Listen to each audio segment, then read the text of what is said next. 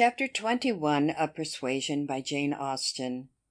Anne recollected with pleasure the next morning her promise of going to Mrs. Smith, meaning that it would engage her from home at the time when Mr. Elliot would be most likely to call, for to avoid Mr. Elliot was almost a first object. She felt a great deal of goodwill towards him. In spite of the mischief of his attentions, she owed him gratitude and regard, perhaps compassion.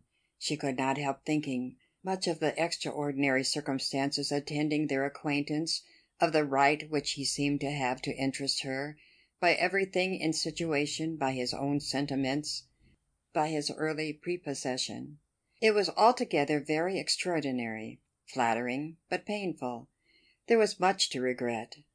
How she might have felt had there been no Captain Wentworth in the case was not worth inquiry, for there was a Captain Wentworth, and, be the conclusion of the present suspense good or bad, her affection would be his for ever. Their union, she believed, could not divide her more from other men than their final separation. Prettier musings of high-wrought love and eternal constancy could never have passed along the streets of Bath than Anne was sporting with from Camden Place to Westgate Buildings. It was almost enough to spread purification and perfume all the way. She was sure of a pleasant reception, and her friends seemed this morning particularly obliged to her for coming, seemed hardly to have expected her, though it had been an appointment. An account of the concert was immediately claimed, and Anne's recollections of the concert were quite happy enough to animate her features and make her rejoice to talk of it. All that she could tell she told most gladly, but the all was little for one who had been there, and unsatisfactory for such an inquirer as Mrs. Smith, who had already heard, through the short cut of a laundress and a waiter, rather more of the general success and produce of the evening than Anne could relate, and who now asked in vain for several particulars of the company. Everybody of any consequence or notoriety in Bath was well known by name to Mrs. Smith. The little Dureds were there, I conclude, said she, with their mouths open to catch the music. Like unfledged sparrows ready to be fed, they never miss a concert. Yes, I did not see them myself, but I heard Mr. Elliot say they were in the room. The Ibbotsons, were they there? And the two new beauties, with the tall Irish officer who is talked of for one of them? I do not know. I do not think they were. Old Lady Mary MacLean? I need not ask after her. She never misses, I know, and you must have seen her. She must have been in your own circle, for as you went with Lady Dalrymple, you were in the seats of grandeur, round the orchestra, of course. No, that was what I dreaded. It would have been very unpleasant to me in every respect, but happily Lady Dalrymple always chooses to be farther off, and we were exceedingly well placed, that is, for hearing. I must not say for seeing, because I appear to have seen very little. Oh, you saw enough for your own amusement, I can understand. There is a sort of domestic enjoyment to be known even in a crowd, and this you had. You were a large party in yourselves, and you wanted nothing beyond. But I ought to have looked about me more, said Anne, conscious while she spoke that there had in fact been no want of looking about, that the object only had been deficient. No, no, you were better employed. You need not tell me that you had a pleasant evening. I see it in your eye. I perfectly see how the hours passed, that you had always something agreeable to listen to. In the intervals of the concert it was conversation. Anne half smiled and said, Do you see that in my eye? Yes, I do. Your countenance perfectly informs me that you were in company last night with the person whom you think the most agreeable in the world, the person who interests you at this present time more than all the rest of the world put together. A blush overspread Anne's cheeks. She could say nothing. And such being the case, continued Mrs. Smith after a short pause, I hope you believe that I do know how to value your kindness in coming to me this morning. It is really very good of you to come and sit with me when you must have so many pleasanter demands upon your time. Anne heard nothing of this. She was still in the astonishment and confusion excited by her friend's penetration, unable to imagine how any report of Captain Wentworth could have reached her. After another short silence, Pray, said Mrs. Smith, Is Mr. Elliot aware of your acquaintance with me? Does he know that I am in Bath?" "Mr. Elliot!" repeated Anne, looking up surprised. A moment's reflection showed her the mistake she had been under. She caught it instantaneously, and recovering her courage with the feeling of safety, soon added, more composedly, "Are you acquainted with Mr. Elliot?" "I have been a good deal acquainted with him," replied Mrs. Smith gravely, "but it seems worn out now. It is a great while since we met." "I was not at all aware of this. You never mentioned it before. Had I known it, I would have had the pleasure of talking to him about you." "To confess the truth," said Mrs. Smith, assuming her usual air of cheerfulness, "that is exactly the pleasure I want you to have. I want you to talk about me to Mr. Elliot. I want your interest with him. He can be of essential service to me, and if you would have the goodness, my dear Miss Elliot, to make it an object to yourself, of course it is done." "I should be extremely happy. I hope you cannot doubt my willingness to be of even the slightest use to you," replied Anne. "But I suspect that you are considering me as having a higher claim on Mr. Elliot, a greater right to influence him than is really the case."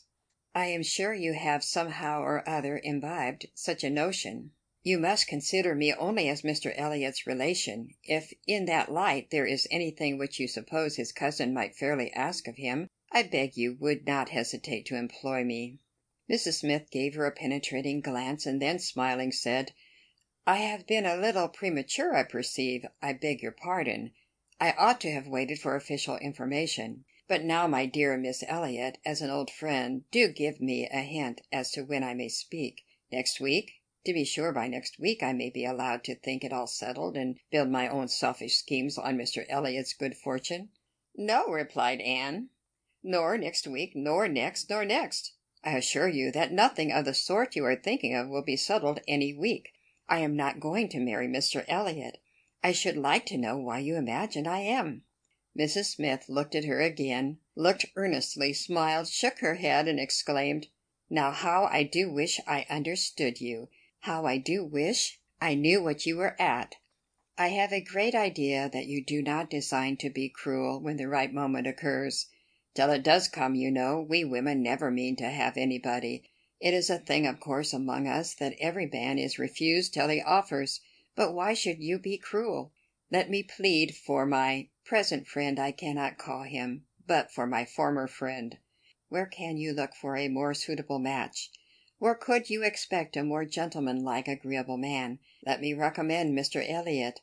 I am sure you hear nothing but good of him from Colonel Wallace, and who can know him better than Colonel Wallace?"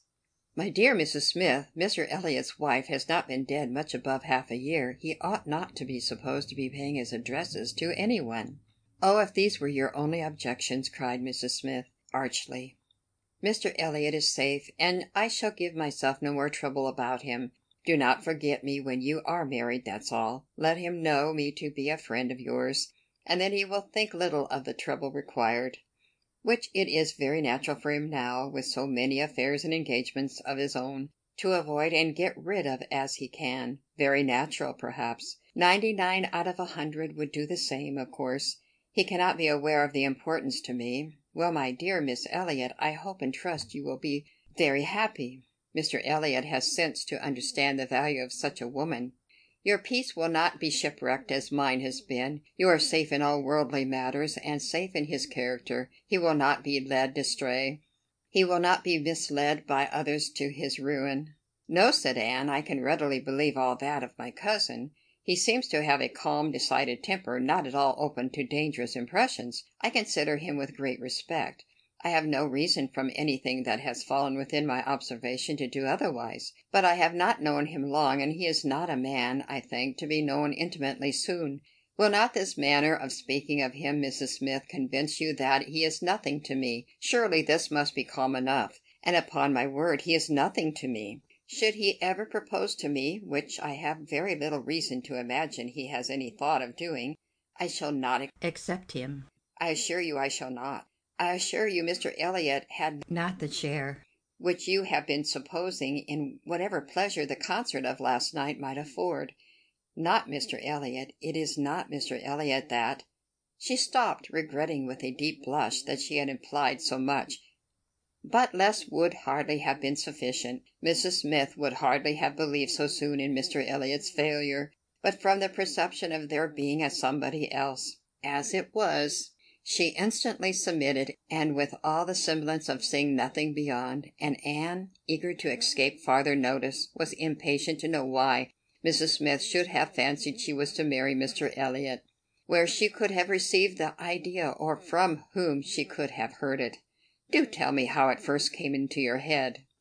It first came into my head, replied Mrs. Smith, upon finding how much you were together, and feeling it to be the most probable thing in the world to be wished for by everybody belonging to either of you, and you may depend upon it that all your acquaintance have disposed of you in the same way. But I never heard it spoken of till 2 days ago. And has it indeed been spoken of? Did you observe the woman who opened the door to you when you called yesterday? No, was it not Mrs. Speed, as usual, or the maid? I observed no one in particular. It was my friend, Mrs. Rook, Nurse Rook, who, by the by, had a great curiosity to see you, and was delighted to be in the way to let you in. She came away from Marlborough Buildings only on Sunday, and she it was who told me you were to marry Mr. Elliott. She had it from Mrs. Wallace herself, which did not seem bad authority. She sat an hour with me on Monday evening. It gave me the whole history. The whole history, repeated Anne, laughing. She could not make a very long history, I think, of one such little article of unfounded news. Mrs. Smith said nothing. But, continued Anne, presently, though there is no truth in my having this claim on Mr. Elliott, I should be extremely happy to be of use to you in any way that I could. Shall I mention him, your being in Bath? Shall I take any message? No, I thank you, no, certainly not. In the warmth of the moment, and under a mistaken impression, I might perhaps have endeavored to interest you in some circumstances, but not now.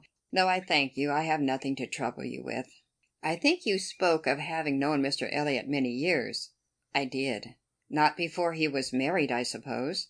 Yes, he was not married when I knew him first. And were you much acquainted? Intimately.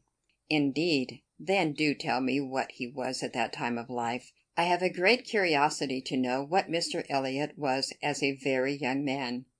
Was he at all such as he appears now?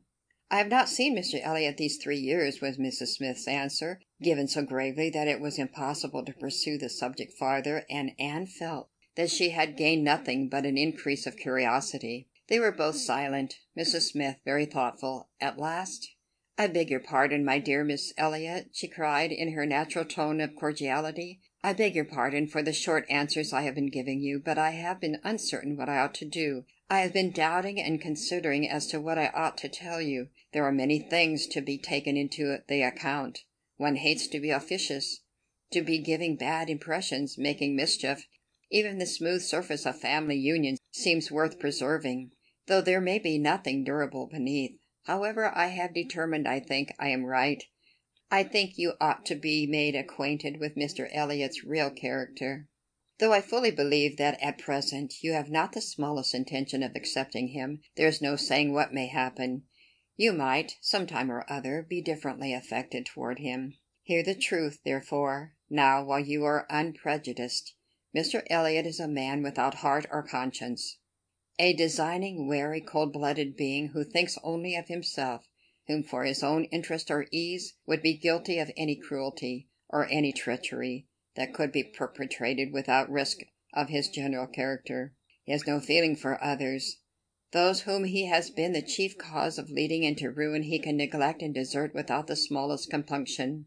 He is totally beyond the reach of any sentiment of justice or compassion. Oh, he is black at heart, hollow and black.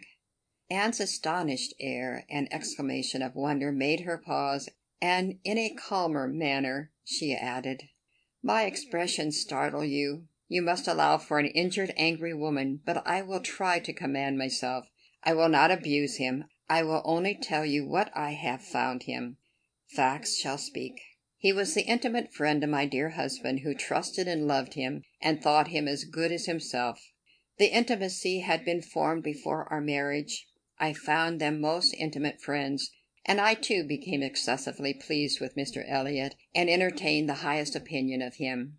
At 19, you know, one does not think very seriously, But Mr. Elliot appeared to me quite as good as others, and much more agreeable than most others, and we were almost always together. We were principally in town, living in very good style. He was then the inferior in circumstances, he was then the poor one. He had chambers in the Temple, and it was as much as he could do to support the appearance of a gentleman. He had always a home with us whenever he chose it. He was always welcome. He was like a brother. My poor Charles, who had the finest, most generous spirit in the world, would have divided his last farthing with him. And I know that his purse was open to him. I know that he often assisted him. This must have been about the very period of Mr. Elliot's life, said Anne, which has always excited my particular curiosity. It must have been about the same time that he became known to my father and sister.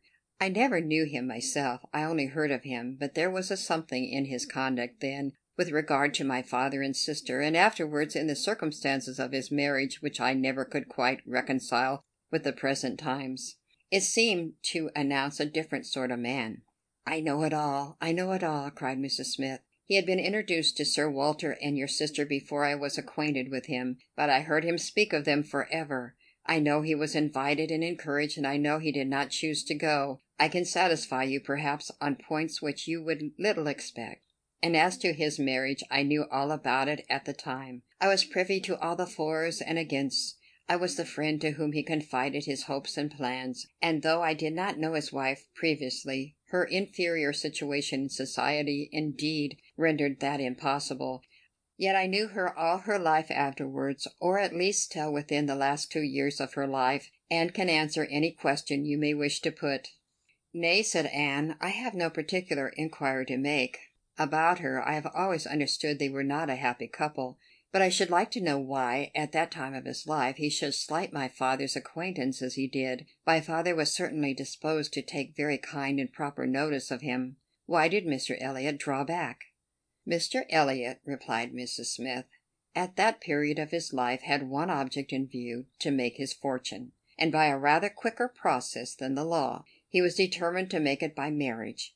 He was determined, at least, not to mar it by an imprudent marriage, and I know it was his belief, whether justly or not, of course I cannot decide, that your father and sister, in their civilities and invitations, were designing a match between the heir and the young lady, and it was impossible that such a match should have answered his ideas of wealth and independence. That was his motive for drawing back, I can assure you. He told me the whole story. He had no concealments with me. It was curious that having just left you behind in Bath, my first and principal acquaintance on marrying should be your cousin, and that through him I should be continually hearing of your father and sister. He described one Miss Elliot, and I thought very affectionately of the other. Perhaps, cried Anne, struck by a sudden idea, you sometimes spoke of me to Mr. Elliot. To be sure I did, very often. I used to boast of my own Anne Elliot, and vouch for your being a very different creature from— She checked herself just in time. This accounts for something which Mr. Elliot said last night, cried Anne. This explains it. I found he had been used to hearing of me. I could not comprehend how. What wild imaginations one forms where dear self is concerned. How sure to be mistaken, but I beg your pardon, I have interrupted you. Mr. Elliot married then completely for money? The circumstances, probably, which first opened your eyes to his character. Mrs. Smith hesitated a little here. Oh, those things are too common. When one lives in the world, a man or woman's marrying for money is too common to strike one as it ought. I was very young, and associated only with the young, and we were a thoughtless, gay set, without any strict rules of conduct. We lived for enjoyment. I think differently now. Time and sickness and sorrow have given me other notions. But at that period, I must own, I saw nothing reprehensible in what Mr. Elliot was doing. To do the best for himself passed as a duty. But was not she a very low woman? Yes, what I objected to, but he would not regard. Money was all that he wanted. Her father was a grazier, her grandfather had been a butcher. But that was all nothing. She was a fine woman and had a decent education, and was brought forward by some cousins, thrown by chance into Mr. Elliot's company, and fell in love with him, and not a difficulty or a scruple there was on his side with respect to her birth. All this caution was spent in being secured of the real amount of her fortune before he committed himself.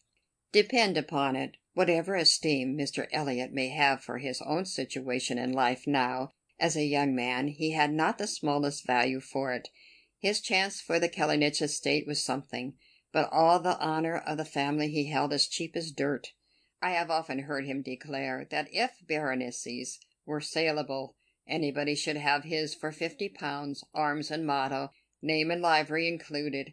But I will not pretend to repeat half that I used to hear him say on that subject. It would not be fair, and yet you ought to have proof. For what is all this but assertion, and you shall have proof. Indeed, my dear Mrs. Smith, I want none, cried Anne. You have asserted nothing contradictory to what Mr. Elliot appeared to be some years ago. This is all in confirmation, rather, of what we used to hear and believe. I am more curious to know why he should be so different now. But for my satisfaction, if you will have the goodness to ring for Mary, stay. I am sure you will have the still greater goodness of going yourself into my bedroom and bringing me the small inlaid box which you will find on the upper shelf of the closet. Anne, seeing her friend to be earnestly bent on it, did as she was desired. The box was brought and placed before her, and Mrs. Smith, sighing over it as she unlocked it, said, "This is full of papers belonging to him, to my husband, a small portion only of what I had to look over when I lost him. The letter I am looking for was one written by Mr. Elliot to him before our marriage, and happened to be saved. Why, one can hardly imagine. But he was careless and immethodical like other men about those things, and when I came to examine his papers, I found it was others still more trivial, from different people scattered here and there, while many letters and memorandums of real importance had been destroyed. Here it is. I would not burn it because, being even then very little satisfied with Mr. Elliot, I was determined to preserve every document of former intimacy. I have now another motive for being glad that I can produce it." This was the letter directed to Charles Smith, Esquire, Tunbridge Wells, and dated from London as far back as July 1803. "Dear Smith, I have received yours. Your kindness almost overpowers me. I wish nature had made such hearts as yours more common. But I have lived 23 years in the world, and have seen none like it. At present, believe me, I have no need of your services, being in cash again. Give me joy. I have got rid of Sir Walter and Miss. They are gone back to Kellenich, and almost made me swear to visit them this summer. But my first visit to Kellenich will be with a surveyor, to tell me how to bring it with best advantage to the hammer. The baronet, nevertheless, is not unlikely to marry again. He is quite fool enough. If he does, however, they will leave me in peace, which may be a decent equivalent for the reversion. He is worse than last year. I wish I had any name but Elliot. I am sick of it. The name of Walter I can drop, thank God, and I desire you will never insult me with my second W again, meaning for the rest of my life to be only yours truly, William Elliot." Such a letter could not be read without putting Anne in a glow, and Mrs. Smith, observing the high color in her face, said, "The language, I know, is highly disrespectful, though I have forgot the exact terms. I have a perfect impression of the general meaning, but it shows you the man. Mark his professions to my poor husband." Can anything be stronger? Anne could not immediately get over the shock and mortification of finding such words applied to her father. She was obliged to recollect that her seeing the letter was a violation of the laws of honor, and no one ought to be judged or to be known by such testimonies, that no private correspondence could bear the eye of others, before she could recover calmness enough to return the letter which she had been meditating over, and say, "Thank you. This is full proof, undoubtedly, proof of everything you were saying. But why be acquainted with us now?" "I can explain this too," cried Mrs. Smith, smiling. "Can you really?" "Yes, I have shown you Mr. Elliot as he was a dozen years ago, and I will show him as he is now. I cannot produce written proof again, but I can give as authentic oral testimony as you can desire of what he is now wanting, and what he is now doing. He is no hypocrite now. He truly wants to marry you. His present attentions to your family are very sincere, quite from the heart. I will give you my authority, his friend Colonel Wallace." "Colonel Wallace! You are acquainted with him?" "No, it does not come to me in quite so direct a line as that. It takes a bend or two, but nothing of consequence. The stream is as good as at first. The little rubbish it collects in the turnings is easily moved away. Mr. Elliot talks unreservedly to Colonel Wallis of his views on you." Which said Colonel Wallis I imagine to be in himself a sensible, careful, discerning sort of character. But Colonel Wallis has a very pretty, silly wife, to whom he tells things which he had better not, and he repeats it all to her. She is in the overflowing spirits of her recovery, repeats it all to her nurse, and the nurse, knowing my acquaintance with you, very naturally brings it all to me. On Monday evening, my good friend Mrs. Rook let me thus much into the secrets of marble buildings. When I talked of a whole history, therefore, you see, I was not romancing so much as you supposed. My dear Mrs. Smith, your authority is deficient. This will not do. Mr. Elliot's having any views on me will not in the least account for the efforts he made towards a reconciliation with my father. That was all prior to my coming to Bath. I found them on the most friendly terms when I arrived." "I know you did. I know it all perfectly, but—" "Indeed, Mrs. Smith, we must not expect to get real information in such a line. Facts or opinions, which are to pass through the hands of so many, to be misconceived by folly in one and ignorance in another, can hardly have much truth left. Only give me a hearing. You will soon be able to judge of the general credit due by listening to some particulars which you can yourself immediately contradict or confirm. Nobody supposes that you were his first inducement. He had seen you, indeed, before he came to Bath, and admired you, but without knowing it to be you. So says my historian. At least, is this true? Did he see you last summer or autumn somewhere down in the West, to use her own words, without knowing it to be you?"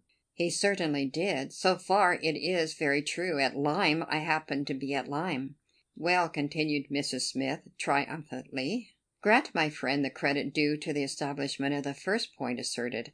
He saw you then at Lyme, and liked you very well as to be exceedingly pleased to meet with you again in Camden Place, as Miss Anne Elliot, and from that moment, I have no doubt, had a double motive in his visits there. But there was another, and an earlier, which I will now explain. If there is anything in my story which you know to be either false or improbable, stop me. My account states that your sister's friend, the lady now staying with you, whom I have heard you mention, came to Bath with Miss Elliot and Sir Walter as long ago as September, in short, when they first came themselves, and has been staying there ever since. That she is a clever, insinuating, handsome woman, poor and plausible, and altogether such in situation and manner as to give a general idea among Sir Walter's acquaintance of her meaning to be Lady Elliot, and is general a surprise that Miss Elliot should be apparently blind to the danger." Here Mrs. Smith paused a moment, but Anne had not a word to say, and she continued. "This was the light in which it appeared to those who knew the family long before you returned to it, and Colonel Wallis had his eye upon your father enough to be sensible of it, though he did not then visit in Camden Place, but his regard for Mr. Elliot gave him an interest in watching all that was going on there. And when Mr. Elliot came to Bath for a day or two, as he happened to do a little while before Christmas, Colonel Wallis made him acquainted with the appearance of things and the reports beginning to prevail. Now you are to understand that time had worked a very material change in Mr. Elliot's opinions as to the value of a baronetcy. Upon all points of blood and connection he is a completely altered man, having long had as much money as he could spend, nothing to wish for on the side of avarice or indulgence. He has been gradually learning to pin his happiness upon the consequence he is heir to. I thought it coming on before our acquaintance ceased, but it is now a confirmed feeling. He cannot bear the idea of not being Sir William. As you may guess, therefore, that the news he heard from his friend could not be very agreeable, and you may guess what it produced, the resolution of coming back to Bath as soon as possible, and of fixing himself there for a time, with the view of renewing his former acquaintance, and recovering such a footing in the family as might give him the means of ascertaining the degree of his danger, and of circumventing the lady if he found it material. This was agreed upon between the two friends as the only thing to be done, and Colonel Wallis was to assist in every way that he could. He was to be introduced, and Mrs. Wallis was to be introduced, and everybody was to be introduced. Mr. Elliot came back accordingly, and on application was forgiven, as you know. and readmitted into the family. And there it was, this constant object, and his only object, till your arrival added another motive, to watch Sir Walter and Mrs. Clay. He omitted no opportunity of being with them, threw himself in their way, called at all hours, but I need not be particular on this subject. You can imagine what an artful man would do, and with this guide perhaps may recollect what you have seen him do. Yes, said Anne. You tell me nothing which does not accord with what I have known or could imagine. There is always something offensive in the details of cunning. The maneuvers of selfishness and duplicity must ever be revolting. But I have heard nothing which really surprises me. I know those who would be shocked by such a representation of Mr. Elliot, who would have difficulty in believing it. But I have never been satisfied. I have always wanted some other motive for his conduct than appeared. I should like to know his present opinion as to the probability of the event he has been in dread of, whether he considers the danger to be lessening or not. Lessening, I understand, replied Mrs. Smith. He thinks Mrs. Clay afraid of him, aware that he sees through her, and not daring to proceed as she might do in his absence. But since he must be absent some time or other, I do not perceive how he can ever be secure while she holds her present influence. Mrs. Wallace has an amusing idea, as nurse tells me, that it is to put into the marriage articles, when you and Mr. Elliot marry, that your father is not to marry Mrs. Clay.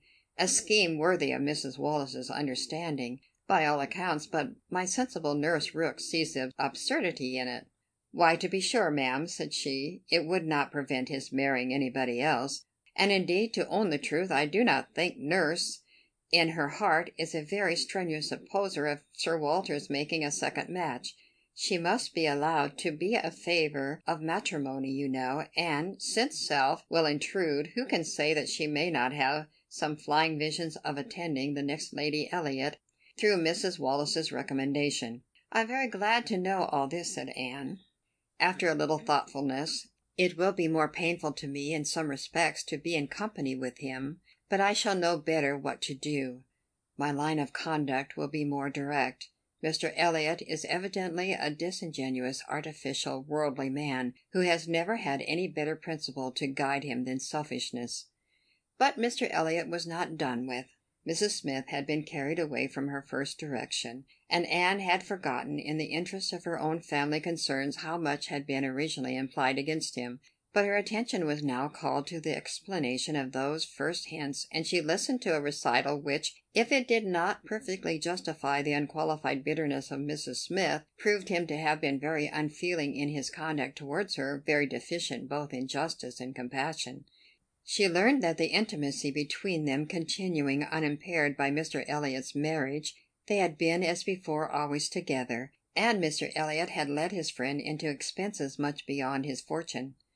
Mrs. Smith did not want to take blame to herself, and was most tender of throwing any on her husband, but Anne could collect that their income had never been equal to their style of living, and that from the first there had been a great deal of general and joint extravagance.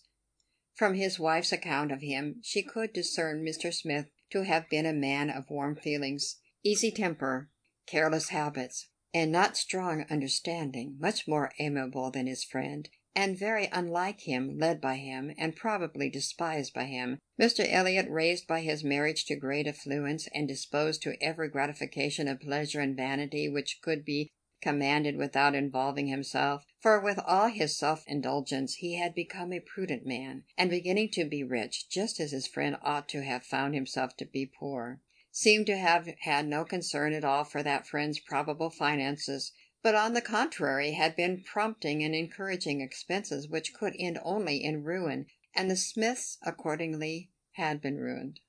The husband had died just in time to be spared the full knowledge of it. They had previously known embarrassments enough to try the friendships of their friends, and to prove that Mr. Elliot's had better not be tried. But it was not till his death that the wretched state of his affairs was fully known.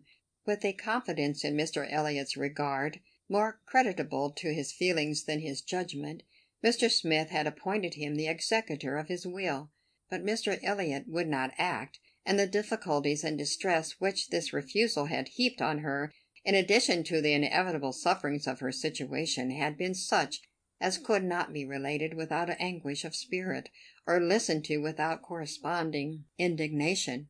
Anne was shown some letters of his on the occasion, answers to urgent applications from Mrs. Smith, which all breathed the same stern resolution of not engaging in a fruitless trouble, and under a cold civility the same hard-hearted indifference to any of the evils it might bring on her. It was a dreadful picture of ingratitude and inhumanity, and Anne felt at some moments that no flagrant, open crime could have been worse. She had a great deal to listen to, all the particulars of past sad scenes, all the minutiae of distress upon distress, which in former conversations had been merely hinted at, were dwelt on now with a natural indulgence. Anne could perfectly comprehend the exquisite relief, and was only the more inclined to wonder at the composure of her friend's usual state of mind. There was one circumstance in the history of her grievances of particular irritation. She had good reason to believe that some property of her husband in the West Indies, which had been for many years under a sort of sequestration for the payment of its own encumbrances, might be recoverable by proper measures, and this property, though not large, would be enough to make her comparatively rich. But there was nobody to stir in it. Mr. Elliot would do nothing, and she could do nothing herself. Equally disabled from personal exertion by her state of bodily weakness, and from employing others by her want of money, she had no natural connections to assist her even with their counsel, and she could not afford to purchase the assistance of the law. This was a cruel aggravation of actually straitened means. To feel that she ought to be in better circumstances, that a little trouble in the right place might do it, and to fear that delay might be even weakening her claims, was hard to bear. It was on this point that she had hoped to engage Anne's good offices with Mr. Elliot. She had previously, in the anticipation of their marriage, been very apprehensive of losing her friend by it, but on being assured that he could have made no attempt of that nature, since he did not even know her to be in Bath, it immediately occurred that something might be done in her favor by the influence of the woman he loved, and she had been hastily preparing to interest Anne's feelings as far as the observances due to Mr. Elliot's character would allow, when Anne's refutation of the supposed engagement changed the face of everything, and while it took from her the new-formed hope of succeeding in the object of her first anxiety, left her at least the comfort of telling the whole story her own way. After listening to this full description of Mr. Elliot, Anne could not but express some surprise at Mrs. Smith's having spoken of him so favorably in the beginning of their conversation. She had seemed to recommend and praise him. "My dear," was Mrs. Smith's reply, "there was nothing else to be done. I considered your marrying him as certain, though he might not yet have made the offer, and I could no more speak the truth of him than if he had been your husband. My heart bled for you, as I talked of happiness, and yet he is sensible, he is agreeable, and with such a woman as you it was not absolutely hopeless. He was very unkind to his first wife. They were wretched together, but she was too ignorant and giddy for respect, and he had never loved her. I was willing to hope that you must fare better." Anne could just acknowledge within herself such a possibility of having been induced to marry him as made her shudder at the idea of the misery which must have followed.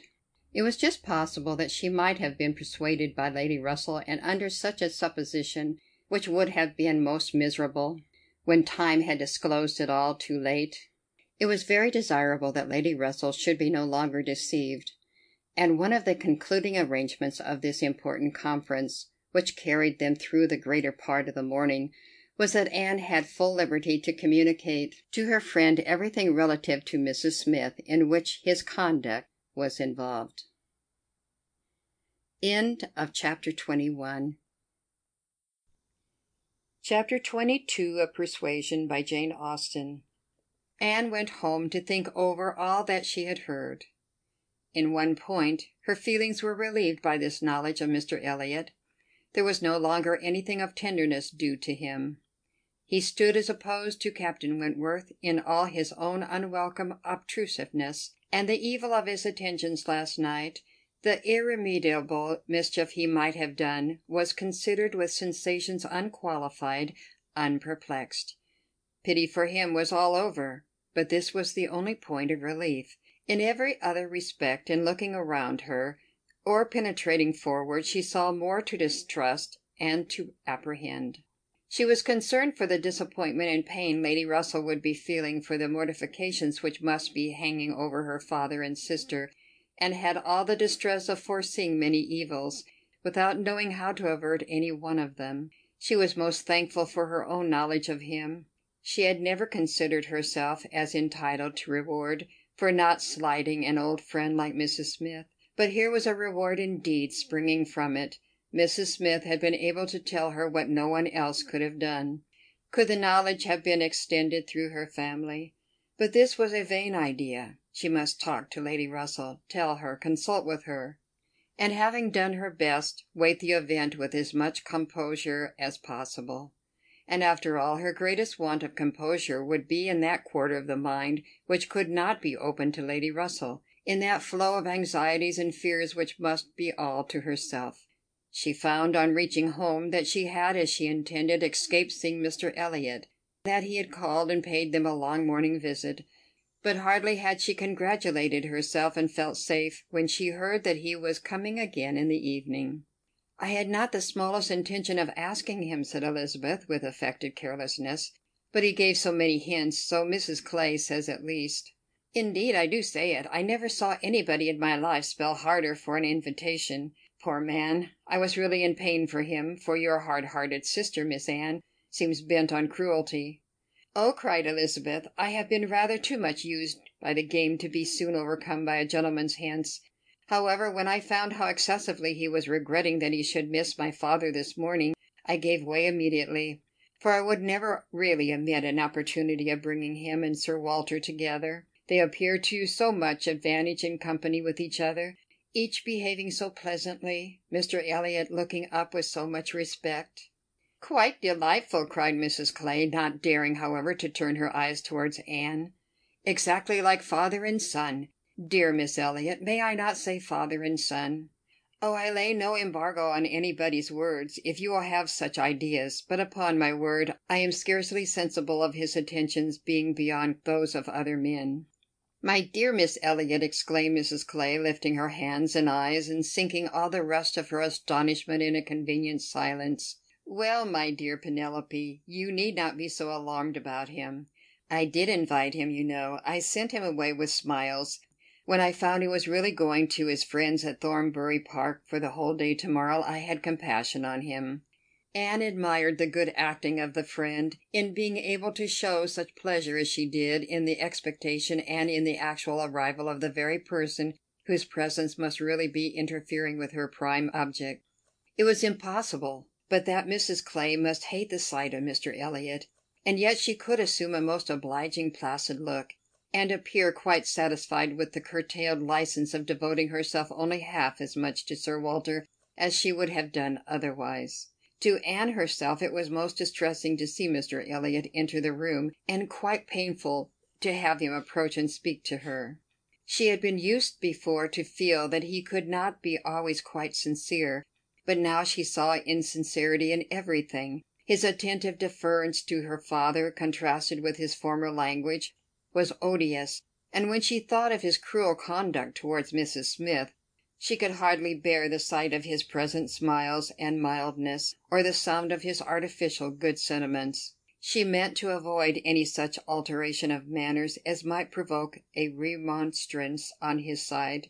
It was a great object to her to escape all inquiry or eclat, but it was her intention to be as decidedly cool to him as might be compatible with her relationship, and to retrace as quietly as she could the few steps of unnecessary intimacy she had been gradually led along. She was accordingly more guarded and more cool than she had been the night before. He wanted to animate her curiosity again as to how and where he could have heard her formerly praised, wanted very much to be gratified by more solicitation. But the charm was broken. He found that the heat and animation of a public room was necessary to kindle his modest cousin's vanity. He found, at least, that it was not to be done now by any of those attempts which he could hazard among the too commanding claims of the others. He little surmised that it was a subject acting now exactly against his interest, bringing immediately to her thoughts all those parts of his conduct which were least excusable. She had some satisfaction in finding that he was really going out of Bath the next morning, going early, and that he would be gone the greater part of 2 days. He was invited again to Camden Place the very evening of his return, but from Thursday to Saturday evening his absence was certain. It was bad enough that Mrs. Clay should be always before her, but that a deeper hypocrite should be added to their party seemed the destruction of everything like peace and comfort. It was so humiliating to reflect on the constant deception practised on her father and Elizabeth, to consider the various sources of mortification preparing for them.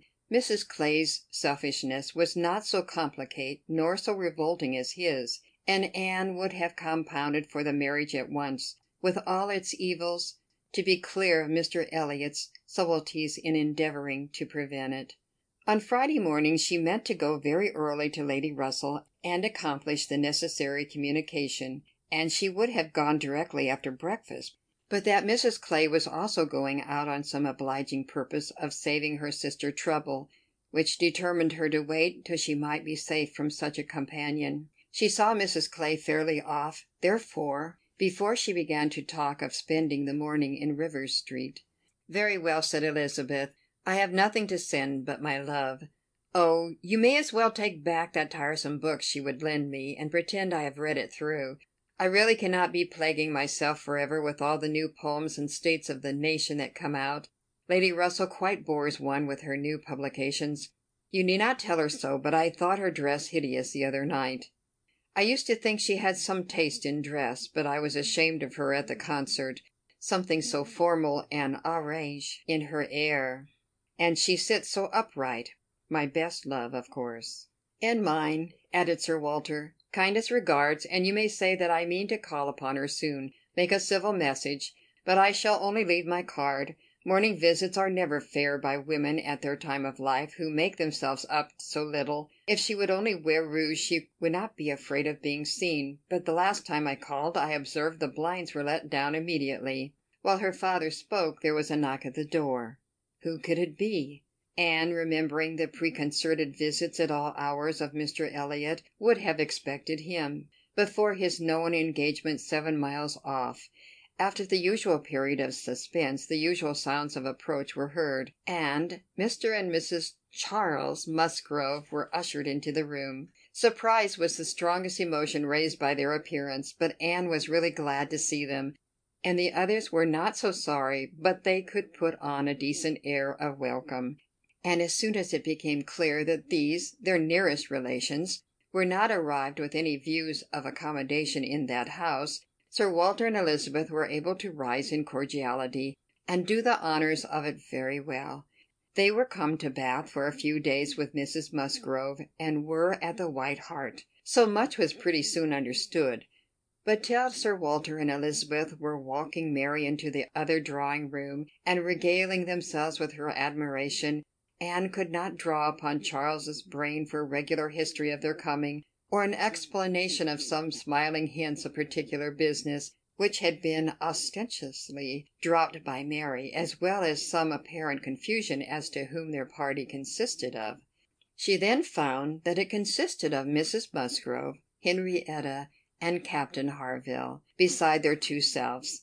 He gave her a very plain, intelligible account of the whole, a narration in which he saw a great deal of the most characteristic proceeding. The scheme had received its first impulse by Captain Harville's wanting to come to Bath on business. He had begun to talk of it a week ago, and by way of doing something, as shooting was over, Charles had proposed coming with him, and Mrs. Harville had seemed to like the idea of it very much, as an advantage to her husband. But Mary could not bear to be left, and had made herself so unhappy about it that for a day or two everything seemed to be in suspense, or at an end.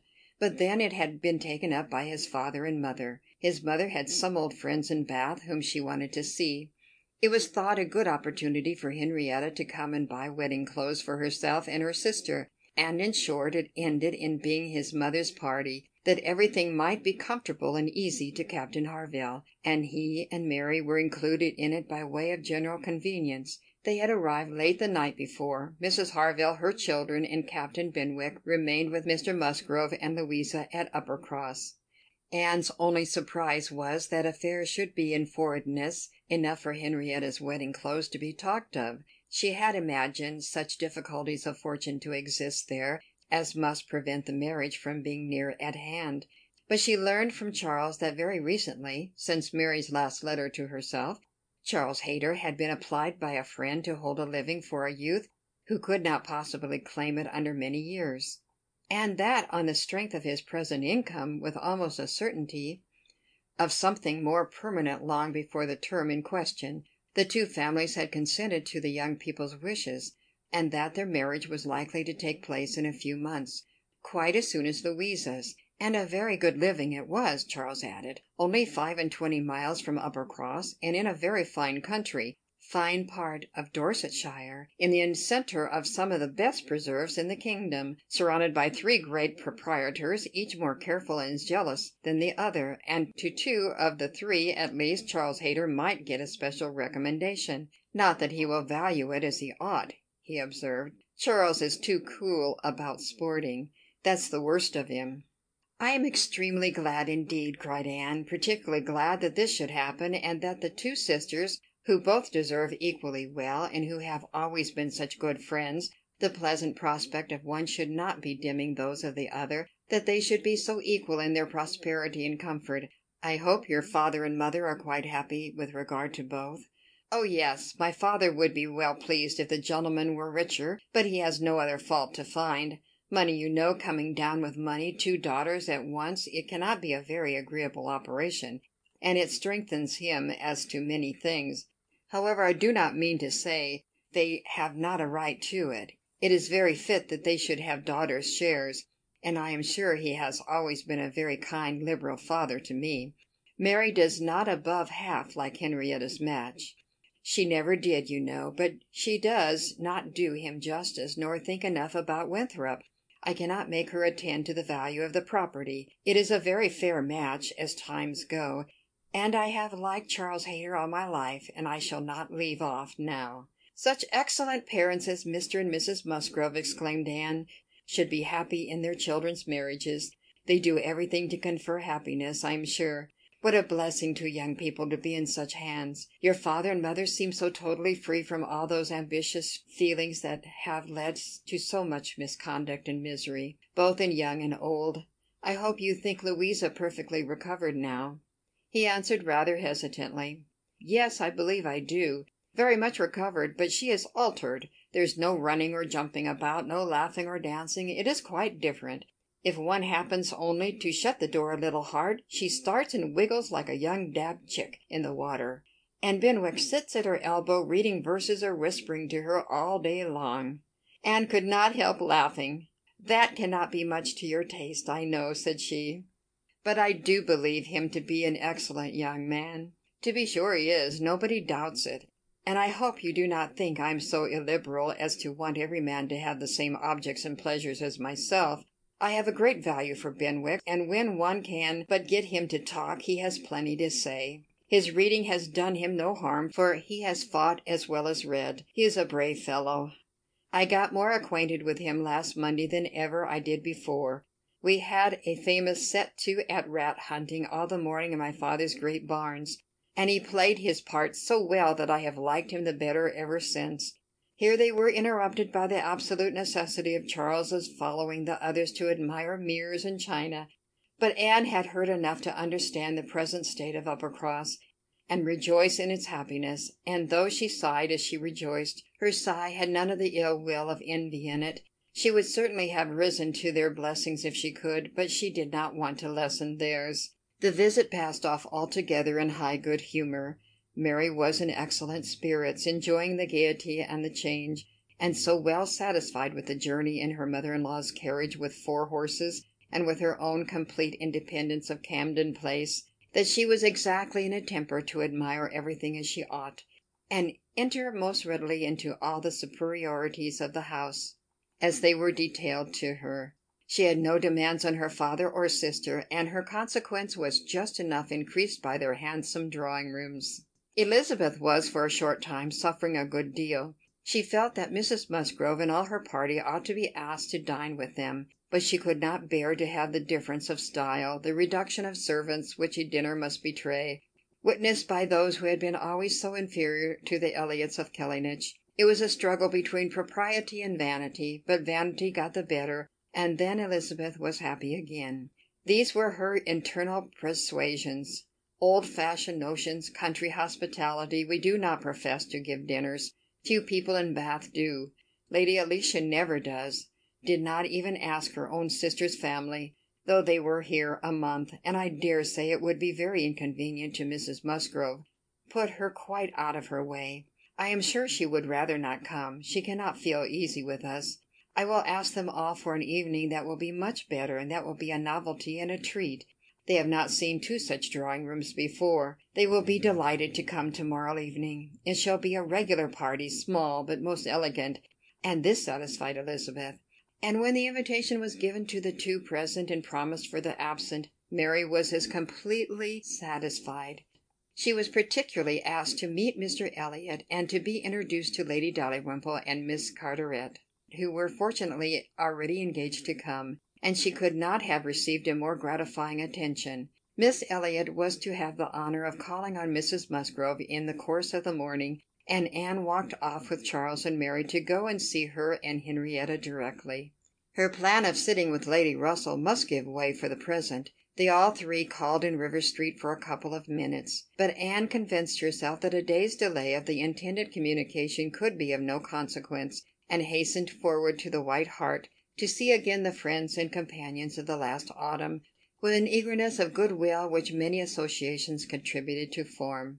They found Mrs. Musgrove and her daughter within, and by themselves, and Anne had the kindest welcome from each. Henrietta was exactly in that state of recently improved views of fresh-formed happiness, which made her full of regard and interest for everybody she had ever liked before at all. And Mrs. Musgrove's real affection had been won by her usefulness when they were in distress. It was a heartiness and a warmth and a sincerity which Anne delighted in the more from the sad want of such blessings at home. She was entreated to give them as much of her time as possible, invited for every day and all day long, or rather claimed as part of the family, and in return she naturally fell into all her wonted ways of attention and assistance, and on Charles's leaving them together, was listening to Mrs. Musgrove's history of Louisa and to Henrietta's of herself, giving opinions on business and recommendations to shops, with intervals of every help which Mary required, from altering her ribbon to setting her accounts, from finding her keys and assorting her trinkets, to trying to convince her that she was not ill-used by anybody, which Mary, well amused as she generally was in her station at a window overlooking the entrance to the pump-room, could not but have her moments of imagining. A morning of thorough confusion was to be expected. A large party in a hotel ensured a quick changing, unsettled scene. 5 minutes brought a note, the next a parcel, and Anne had not been there half an hour when their dining-room, spacious as it was, seemed more than half filled. A party of steady old friends were seated around Mrs. Musgrove, and Charles came back with Captains Harville and Wentworth. The appearance of the latter could not be more than the surprise of the moment. It was impossible for her to have forgotten, to feel that this arrival of their common friends must be soon bringing them together again. Their last meeting had been most important in opening his feelings. She had derived from it a delightful conviction, but she feared from his looks that the same unfortunate persuasion which had hastened him away from the concert-room still governed. He did not seem to want to be near enough for conversation. She tried to be calm and leave things to take their course, and tried to dwell much on the argument of rational dependence. Surely, if there be constant attachment on each side, our hearts must understand each other ere long. We are not boy and girl to be captiously irritable, misled by every moment's inadvertence, and wantonly playing with our own happiness. And yet, a few minutes afterwards, she felt as if their being in company with each other, under their present circumstances, could only be exposing them to inadvertencies and misconstructions of the most mischievous kind. "Anne," cried Mary, still at her window, "there's Mrs. Clay, I'm sure, standing under the colonnade, and a gentleman with her. I saw them turn the corner from Bath Street just now. They seemed deep in talk. Who is it? Come and tell me. Good heavens, I recollect. It is Mr. Elliot himself." "No," cried Anne quickly. "It cannot be Mr. Elliot, I assure you. He was to leave Bath at 9 this morning, and does not come back till tomorrow." As she spoke, she felt that Captain Wentworth was looking at her, the consciousness of which vexed and embarrassed her, and made her regret that she had said so much, simple as it was. Mary, resenting that she should be supposed not to know her own cousin, began talking very warmly about the family features, and protesting still more positively that it was Mr. Elliot, calling again upon Anne to come and look for herself. But Anne did not mean to stir, and tried to be cool and unconcerned. Her distress returned, however, on perceiving smiles and intelligent glances pass between 2 or 3 of the lady visitors, as if they believed themselves quite in the secret. It was evident that the report concerning her had spread, and a short pause succeeded, which seemed to ensure that it would now spread farther. "Do come, Anne," cried Mary. "Come and look yourself. You will be too late if you do not make haste. They are parting, they are shaking hands, he is turning away. Not know Mr. Elliot, indeed! You seem to have forgot all about Lyme." To pacify Mary, and perhaps screen her own embarrassment, Anne did move quietly to the window. She was just in time to ascertain that it really was Mr. Elliot, which she had never believed before he disappeared on one side, as Mrs. Clay walked quickly off on the other, and checking the surprise which she could not but feel at such an appearance of friendly conference between 2 persons of totally opposite interest, she calmly said, "Yes, it is Mr. Elliot, certainly. He has changed his hour of going, I suppose, that is all, or I may be mistaken. I might not attend," and walked back to her chair, recomposed, and with the comfortable hope of having acquitted herself well. The visitors took their leave, and Charles, having civilly seen them off, and then made a face at them, and abused them for coming, began with, "Well, mother, I have done something for you that you will like. I've been to the theatre, and secured a box for tomorrow night. Ain't I a good boy? I know you love a play, and there is room for us all. It holds 9. I have engaged Captain Wentworth. Anne will not be sorry to join us, I am sure. We all like a play. Have not I done well, mother?" Mrs. Musgrove was good-humouredly beginning to express her perfect readiness for the play, if Henrietta and all the others liked it, when Mary eagerly interrupted her by exclaiming, "Good heavens, Charles, how can you think of such a thing? Take a box for tomorrow night? Have you forgot that we were engaged to Camden Place tomorrow night, and that we were most particularly asked to meet Lady Dalrymple and her daughter, and Mr. Elliot and all the principal family connections, on purpose to be introduced to them? How can you be so forgetful?" "Phoo-phoo," replied Charles. "What's an evening party? Never worth remembering. Your father might have asked us to dinner, I think, if he had wanted to see us. You may do as you like, but I shall go to the play." "Oh, Charles, I declare it will be too abominable if you do, when you promised to go." "No, I did not promise. I only smirked and bowed and said the word happy. There was no promise." "But you must go, Charles. It would be unpardonable to fail.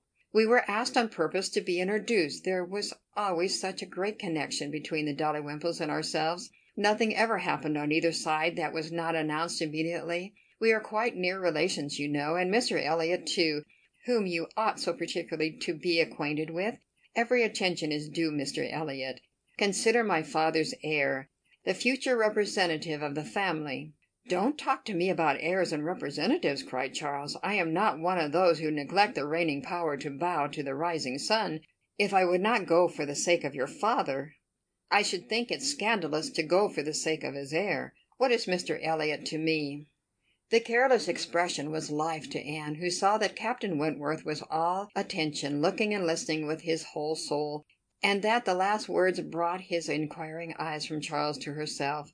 Charles and Mary still talked on in the same style, he half serious and half jesting, maintaining the scheme for the play, and she invariably serious, most warmly opposing it, and not omitting to make it known that however determined to go to Camden Place herself, she should not think herself very well used if they went to the play without her. Mrs. Musgrove interposed. "We had better put it off, Charles. You had much better go back and change the box for Tuesday. It would be a pity to be divided, and we should be losing Miss Anne, too. If there is a party at her father's, and I am sure neither Henrietta nor I should care at all for the play if Miss Anne could not be with us.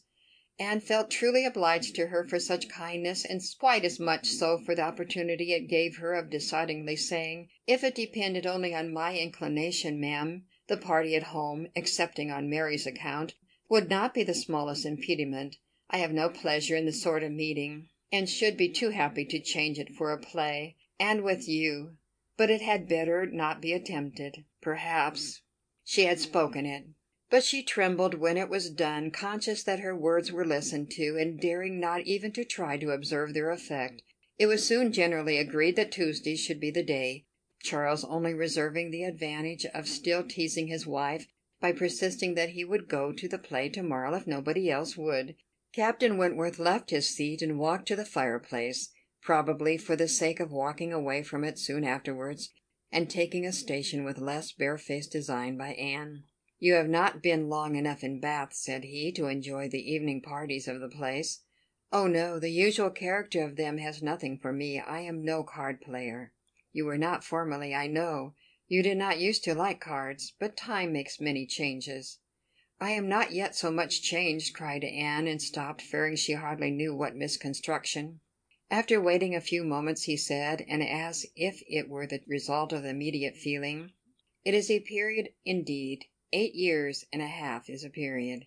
Whether he would have proceeded farther was left to Anne's imagination to ponder over in a calmer hour, for while still hearing the sounds he had uttered, she was startled to other subjects by Henrietta, eager to make use of the present leisure for getting out, and calling on her companions to lose no time, lest somebody else should come in. They were obliged to move.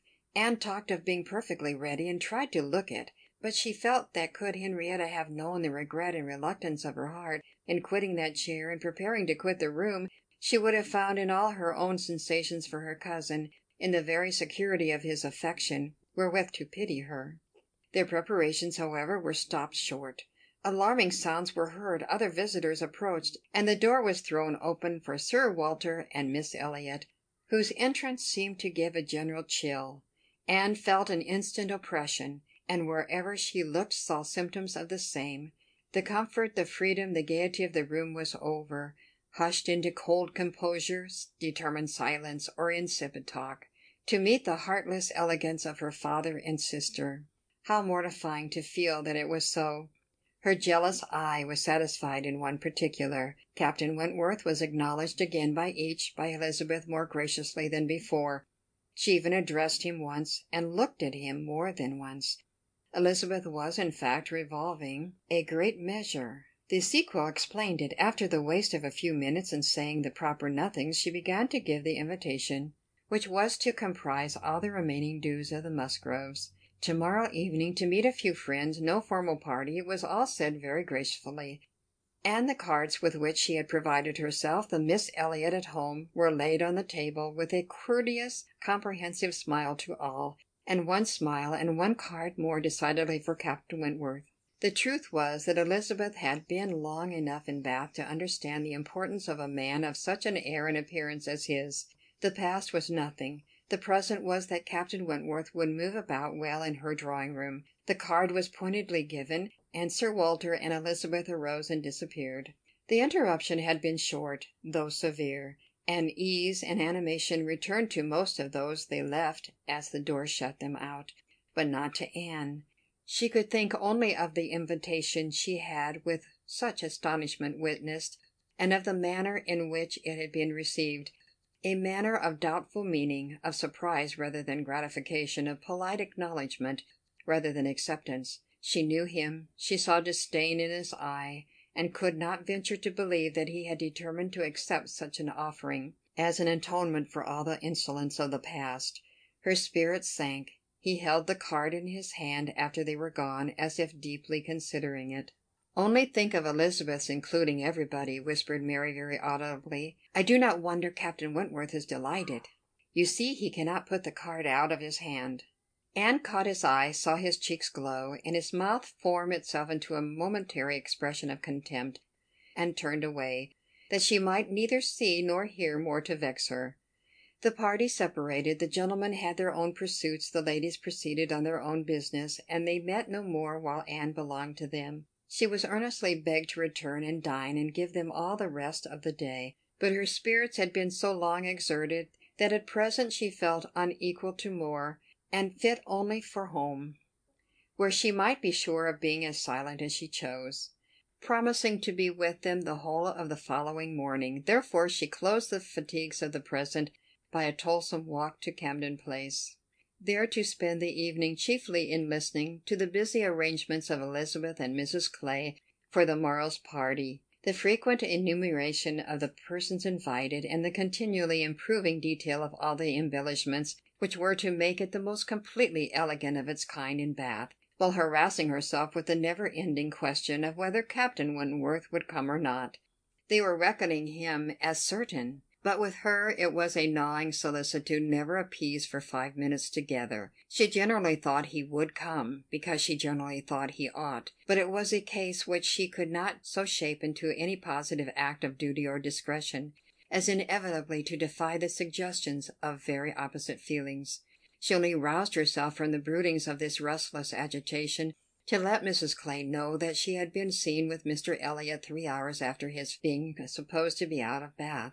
For having watched in vain for some intimation of the interview from the lady herself, she determined to mention it, and it seemed to her there was guilt in Mrs. Clay's face as she listened. It was transient, cleared away in an instant, but Anne could imagine she read there the consciousness of having, by some complication of mutual trick, or some overbearing authority of his, been obliged to attend, perhaps for half an hour, to his lectures and restrictions on her designs on Sir Walter. She exclaimed, however, with a very tolerable imitation of nature, "Oh dear, very true. Only think, Miss Elliot, to my great surprise, I met with Mr. Elliot in Bath Street. I was never more astonished. He turned back and walked with me to the pump yard. He had been prevented setting off for Thornbury, but I really forget by what, for I was in a hurry, and could not much attend, and I can only answer for his being determined not to be delayed in his return. He wanted to know how early he might be admitted tomorrow. He was full of tomorrow, and it is very evident that I have been full of it too, ever since I entered the house and learnt the extension of your plan and all that had happened, or my seeing him could never have gone so entirely out of my head." End of chapter 22. Chapter 23 of Persuasion by Jane Austen. One day only had passed since Anne's conversation with Mrs. Smith, but a keener interest had succeeded, and she was now so little touched by Mr. Elliot's conduct, except by its effects in one quarter, that it became a matter of course the next morning still to defer her explanatory visit in Rivers Street. She had promised to be with the Musgroves from breakfast to dinner. Her faith was plighted, and Mr. Elliot's character, like the Sultaness Scheherazade's head, must live another day. She could not keep her appointment punctually, however. The weather was unfavorable, and she had grieved over the rain on her friend's account, and felt it very much on her own, before she was able to attempt the walk. When she reached the White Hart and made her way to the proper apartment, she found herself neither arriving quite in time, nor the first to arrive. The party before her were Mrs. Musgrove talking to Mrs. Croft, and Captain Harville to Captain Wentworth, and she immediately heard that Mary and Henrietta, too impatient to wait, had gone out the moment it had cleared, but would be back again soon, and that the strictest injunctions had been left with Mrs. Musgrove to keep her there till they returned. She had only to submit, sit down, be outwardly composed, and feel herself plunged at once in all the agitations which she had merely laid her account of tasting a little before the morning closed. There was no delay, no waste of time. She was deep in the happiness of such misery, or the misery of such happiness instantly. 2 minutes after her entering the room, Captain Wentworth said, "We will write the letter we were talking of, Harville, now, if you will give me materials." Materials were at hand on a separate table. He went to it, and nearly turning his back to them all, was engrossed by writing. Mrs. Musgrove was giving Mrs. Croft the history of her eldest daughter's engagement, and just in that convenient tone of voice which was perfectly audible while it pretended to be a whisper. Anne felt that she did not belong to the conversation, and yet, as Captain Harville seemed thoughtful and not disposed to talk, she could not avoid hearing many undesirable particulars, such as how Mr. Musgrove and my brother Hayter had met again and again to talk it over, what my brother Hayter had said one day, and what Mr. Musgrove had proposed the next, and what had occurred to my sister Hayter, and what the young people had wished, and what I said at first I could never consent to, but was afterwards persuaded to think might do very well, and a great deal in the same style of open-hearted communication, minutiae which, even with every advantage of taste and delicacy, which good Mrs. Musgrove could not give, could be properly interesting only to the principals. Mrs. Croft was attending with great good humour, and whenever she spoke at all, it was very sensibly. Anne hoped the gentlemen might each be too much self-occupied to hear. "And so, ma'am, all these things considered," said Mrs. Musgrove in her powerful whisper, "though we could have wished it different, yet altogether we did not think it fair to stand out any longer, for Charles Hayter was quite wild about it, and Henrietta was pretty near as bad, and so we thought they had better marry at once, and make the best of it, as many others have done before them. At any rate, said I, it will be better than a long engagement." "That is precisely what I was going to observe," cried Mrs. Croft. "I would rather have young people settle on a small income at once, and have to struggle with a few difficulties together, than to be involved in a long engagement. I always think that no mutual—" "Oh dear, Mrs. Croft," cried Mrs. Musgrove, unable to let her finish her speech, "there is nothing I so abominate for young people as a long engagement. It is what I always protested against for my children. It is all very well, I used to say, for young people to be engaged if there is a certainty of their being able to marry in 6 months, or even in 12, but a long engagement—" "Yes, dear ma'am," said Mrs. Croft, "or an uncertain engagement, an engagement which may be long, to begin without knowing that at such a time there would be the means of marrying, I hold to be very unsafe and unwise, and what I think all parents should prevent as far as they can." Anne found an unexpected interest here. She felt its application to herself, felt it in a nervous thrill all over her, and at the same moment that her eyes instinctively glanced towards the distant table, Captain Wentworth's pen ceased to move. His head was raised, pausing, listening, and he turned round the next instant to give a look, one quick, conscious look at her. The two ladies continued to talk, to re-urge the same admitted truths, and enforce them with such examples of the ill effect of a contrary practice that had fallen within their observation. But Anne heard nothing distinctly. It was only a buzz of words in her ear. Her mind was in confusion. Captain Harville, who had in truth been hearing none of it, now left his seat and moved to a window, and Anne, seeming to watch him, though it was from thorough absence of mind, became gradually sensible that he was inviting her to join him where he stood. He looked at her with a smile and a little motion of the head which expressed, "Come to me, I have something to say," and the unaffected easy kindness of the manner, which denoted the feelings of an older acquaintance than he really was, strongly enforced the invitation. She roused herself and went to him. The window at which he stood was at the other end of the room from where the two ladies were sitting, and though nearer to Captain Wentworth's table, not very near. As she joined him, Captain Harville's countenance reassumed the serious, thoughtful expression which seemed its natural character. "Look here," said he, unfolding a parcel in his hand, and displaying a small miniature painting. "Do you know who that is?" "Certainly, Captain Benwick." "Yes, and you may guess who it is for. But," in a deep tone, "it was not done for her. Miss Elliot, do you remember our walking together at Lyme and grieving for him? I little thought then, but no matter. This was drawn at the Cape. He met with a clever young German artist at the Cape, and in compliance with the promise to my poor sister, sat to him and was bringing it home for her, and I have now the charge of getting it properly set for another. It was a commission to me, but who else was there to employ? I hope I can allow for him. I am not sorry, indeed, to make it over to another. He undertakes it," looking towards Captain Wentworth. "He is writing about it now," and with a quivering lip he wound up the whole by adding, "Poor Fanny, she would not have forgotten him so soon." "No," replied Anne, in a low, feeling voice, "that I can easily believe. It was not in her nature. She doted on him. It would not be the nature of any woman who truly loved." Captain Harville smiled, as much as to say, "Do you claim that for your sex?" And she answered the question, smiling also, "Yes. We certainly do not forget you as soon as you forget us. It is perhaps our fate rather than our merit. We cannot help ourselves. We live at home, quiet, confined, and our feelings prey upon us. You are forced on exertion. You have always a profession, pursuits, business of some sort or other, to take you back into the world immediately, and continual occupation and change soon weaken impressions. Granting your assertion that the world does all this so soon for men, which, however, I do not think I shall grant, it does not apply to Benwick. He has not been forced upon any exertion. The peace turned him on shore at the very moment, and he has been living with us in our little family circle ever since." "True," said Anne, "very true. I did not recollect. But what shall we say now, Captain Harville? If change be not from outward circumstances, it must be from within. It must be nature, man's nature, which has done the business for Captain Benwick." "No, no, it is not man's nature. I will not allow it to be more man's nature than woman's to be inconstant and forget those they do love or have loved. I believe the reverse. I believe in a true analogy between our bodily frames and our mental, and that as our bodies are the strongest, so are our feelings, capable of bearing most rough usage and riding out the heaviest weather." "Your feelings may be the strongest," replied Anne, "but the same spirit of analogy will authorize me to assert that ours are the most tender.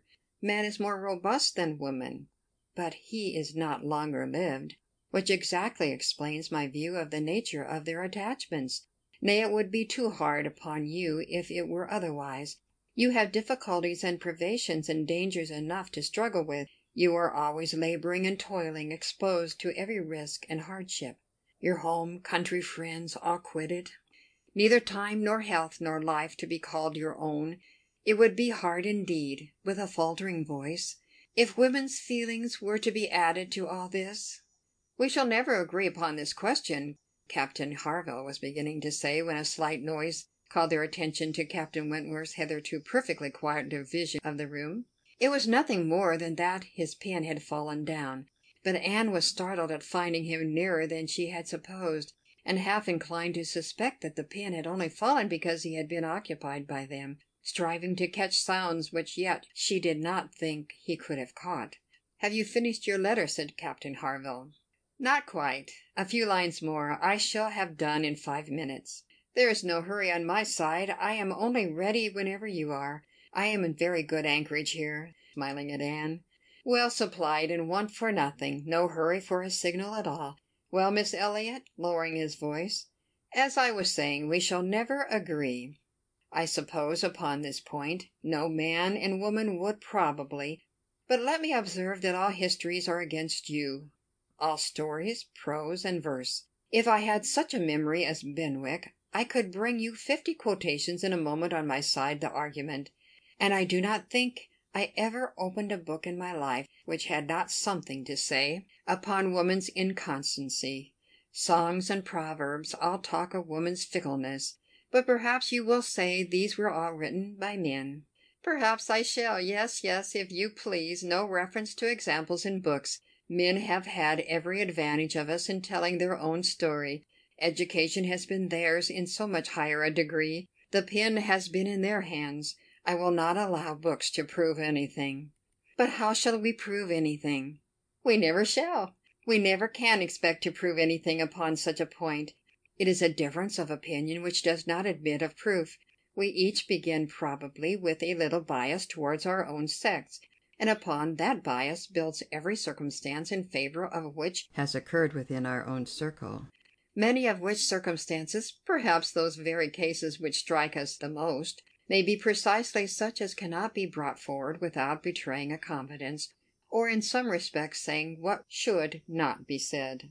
"Ah," cried Captain Harville, in a tone of strong feeling, "if I could but make you comprehend what a man suffers when he takes a last look at his wife and children, and watches the boat that he has sent them off in, as long as it is in sight, and then turns away and says, 'God knows whether we ever meet again,' and then if I could convey to you the glow of his soul when he does see them again, when coming back after a 12-months' absence, perhaps, and obliged to put into another port, he calculates how soon it be possible to get them there, pretending to deceive himself, and saying, 'They cannot be here till such a day,' but all the while hoping for them 12 hours sooner, and seeing them arrive at last, as if heaven had given them wings, by many hours sooner still. If I could explain to you all this, and all that a man can bear to do, and glories to do, for the sake of these treasures of his existence, I speak, you know, only of such men as have hearts, pressing his own with emotion. "Oh," cried Anne eagerly, "I hope I do justice to all that is felt by you, and by those who resemble you. God forbid that I should undervalue the warm and faithful feelings of any of my fellow creatures. I should deserve utter contempt if I dared to suppose that true attachment and constancy were known only by women. No, I believe you capable of everything great and good in your married lives. I believe you equal to every important exertion and to every domestic forbearance, so long as, if I may be allowed the expression, so long as you have an object. I mean while the woman you love lives, and lives for you. All the privilege I claim for my own sex. It is not a very enviable one, you need not covet it, is that of loving longest, when existence or when hope is gone." She could not immediately have uttered another sentence. Her heart was too full, her breath too much oppressed. "You are a good soul," cried Captain Harville, putting his hand on her arm, quite affectionately. "There is no quarrelling with you, and when I think of Benwick, my tongue is tied." Their attention was called towards the others. Mrs. Croft was taking leave. "Here, Frederick, you and I part company, I believe," said she. "I am going home, and you have an engagement with your friend. Tonight we may have the pleasure of all meeting again at your party." Turning to Anne, "We had your sister's card yesterday, and I understood Frederick had a card too, though I did not see it, and you are disengaged, Frederick, are you not, as well as ourselves?" Captain Wentworth was folding up a letter in great haste, and either could not, or would not, answer fully. "Yes," said he, "very true. Here we separate. But Harville and I shall soon be after you, that is, Harville. If you are ready, I am in half a minute. I know you will not be sorry to be off. I shall be at your service in half a minute." Mrs. Croft left them, and Captain Wentworth, having sealed his letter with great rapidity, was indeed ready, and had even a hurried, agitated air, which showed impatience to be gone. Anne knew not how to understand it. She had the kindest good morning, God bless you, from Captain Harville, but from him not a word, nor a look. He had passed out of the room without a look. She had only time, however, to move closer to the table where he had been writing, when footsteps were heard returning. The door opened. It was himself. He begged their pardon, but he had forgotten his gloves, and instantly crossing the room to the writing table, he drew out a letter from under the scattered paper, placed it before Anne, with eyes of glowing entreaty fixed on her for a time, and hastily collecting his gloves, was again out of the room, almost before Mrs. Musgrove was aware of his being in it, the work of an instant. The revolution which one instant had made in Anne was almost beyond expression. The letter, with a direction hardly legible, to Miss A. E., was evidently the one which he had been folding so hastily. While supposed to be writing only to Captain Benwick, he had been also addressing her. On the contents of that letter depended all which this world could do for her. Anything was possible, anything might be defied rather than suspense. Mrs. Musgrove had little arrangements of her own at her own table. To their protection she must trust, and sinking into the chair which he had occupied, succeeding to the very spot where he had leaned and written, her eyes devoured the following words: "I can listen no longer in silence. I must speak to you by such means as are within my reach. You pierce my soul. I am half agony, half hope. Tell me not that I am too late, that such precious feelings are gone for ever. I offer myself to you again with a heart even more than your own, than when you almost broke it, 8 years and a half ago. Dare not say that man forgets sooner than woman, that his love has an earlier death. I have loved none but you. Unjust I may have been, weak and resentful I have been, but never inconstant. You alone have brought me to Bath. For you alone I think and plan. Have you not seen this? Can you fail to have understood my wishes?